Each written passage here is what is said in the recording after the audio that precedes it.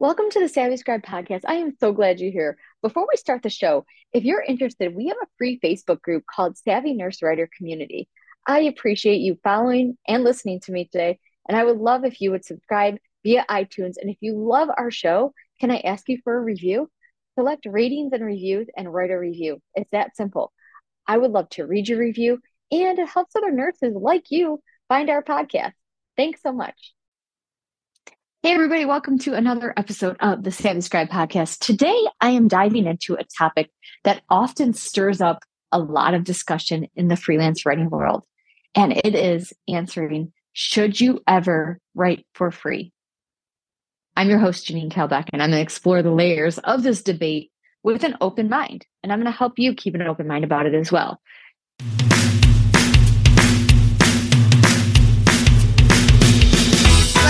Savvy Scribe Podcast, a podcast for healthcare professionals who are interested in starting their own health writing businesses. I'm Janine, a registered nurse and your host. I'm a labor and delivery nurse, mom to these two incredible boys, wife to my best friend, and owner of two crazy Great Danes. I help nurses discover freelance writing as an extra income opportunity with help from my guests. Join us over on Facebook in the group Savvy Nurse Writer Community or SavvyNurseWriter.com to join our course and membership to create your own profitable writing business. Enjoy the show! So let's talk about the pros and cons of writing for free when it's fair. I'm going to say it again, when it's fair, okay? So let's talk about taking a closer look at the pros and cons of this, right? There's especially an area where we need to make sure that it's done under the fair circumstances. And that is looking at examples, right, of writing for a client who intends to hire you at a fair rate after the evaluation period. So let me give you an example. You've already done a discovery call with the client. They ask your budget, they ask your rates, you ask their budget. You give them your rates. They say, that sounds perfect. And now they need a sample from you before they hire you to make sure that they can vet you appropriately because they want to make sure you're understanding it. What I would say to that is I would love to write you a sample, but give me a little bit of context. I need your style guide. I need your brand guide. I need you to give me just a little bit of an outline so that I'm not getting something out of left field and it's not aligned with what you want, because eventually I want you to be able to use this piece, even if you want to, in any of your marketing collateral, whether it's a social media piece or a blog post. I would be happy to write for you for free for this because I want you to know that I can do this. And also make it short. Say I'll write something under 500 words so that you know I can do this. So this is where a lot of people are like, no, Janine, don't ever write for free. I won't write for free. They should just know from my samples that I'm a good writer. And they probably do. But they want to know that you can write for them. And if they know you can turn it around really quickly, that there's, barely any grammar mistakes or editing that needs done, guess what? They're going to like you. They're going to hire you. Where you don't want to do this is when a client just says, submit me a sample piece based on this topic, blah, blah, blah, before you ever talk to them. Because you want to make sure they can pay you and you want to make sure that they understand your value. Okay, so that is how we do it in my agency. When we vet writers, we give them a topic in their area of clinical expertise, and we look at it to say, can we hire them? Are they going to be somebody we can just assign a project to and they get it? And sometimes that's not the case. And I know it's like not fair that they didn't get paid for it, but it's also not fair to a company to hire someone who is not qualified. And that is sometimes what you have to do to be qualified. You have to just show your expertise. Now, another way that it is a reasonable request to ask for something for free is if you are writing for a guest blog, because you are getting marketing of yourself through them. So make sure you have a byline in it, but if you're trying to get yourself promoted by writing for free in front of someone else's audience, yeah, write for free.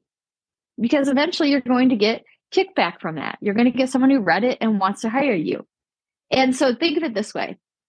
Think of it as a guest blog, as you're walking out on a stage that has a bunch of people in the audience because that person has been on stage before. They have built a big following because of all their stage presence, right? Now you're coming out on a stage that has no one in the audience because you're just starting out. So it's helpful to go into an audience that's already full of in the seats, right? So that's where what I'm saying, like writing for free isn't bad all the time. But there are pitfalls when you're writing for free and it's not fair. And that's when it comes into setting clear boundaries, setting expectations, even when offering free work. So if you're doing a guest blog for someone, they edit it, but they're not sending you back the edits. If they want to edit something, go ahead. Okay. And if it's for a potential client, make sure that they know I'm not editing this 3 times. If you guys like it, great, edit it, take it, whatever. But there still needs to be some boundaries. And the client is usually pretty fair about it. Okay. But there's a lot of times, and I think this is why this gets out there, that you should never write for free, because some people get trapped in this cycle of writing for clients or potential clients, and they can't get out of it, or they're hired at this completely unfair compensation. So make sure if you're writing for free that there's boundaries, expectations, and that it's fair to you. When it comes to writing for free, please know that you need to be fair to yourself and be fair to clients.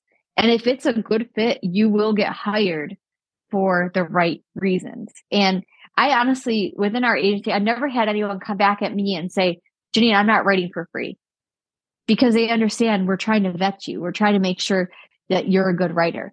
And if you're not a good writer, companies should help you out. If they want you on their team, give me some guidance. And that's what we do inside my agency. Another quick point I want to make is sometimes clients want like a trial period.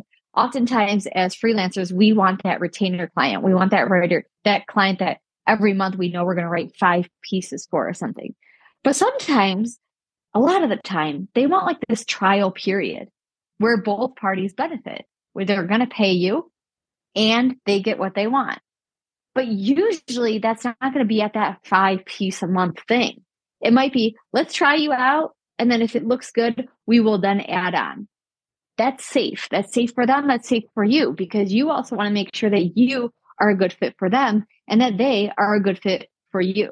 And there's times that you're like, holy cow, this client is taking way too much out of me compared to client A, who they get it. It's easy. It's exactly, we both get along, and it's easy. So make sure you are doing a little fair trial. It's okay. It's totally okay. People need to build trust in you. You can't just come out of the woodwork and go, oh, I'm ready to be hired. Think about onboarding to even the hospital, how long onboarding takes, precepting, all that stuff. People need that little bit of time to get to know you, and you get to know them.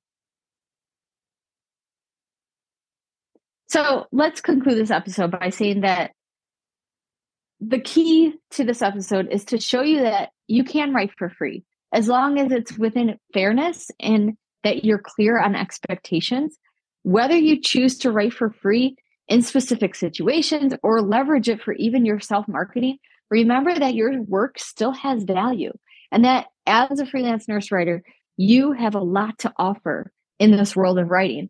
So keep writing, keep learning, keep striving for success, and I will see you in another episode. So go and get your write on. Talk to you guys soon. That's a wrap for today's episode of The Savvy Scribe. Thank you so much for listening. If you enjoyed today's show, we'd love for you to subscribe and leave a review on iTunes or your favorite podcast app. Until next time.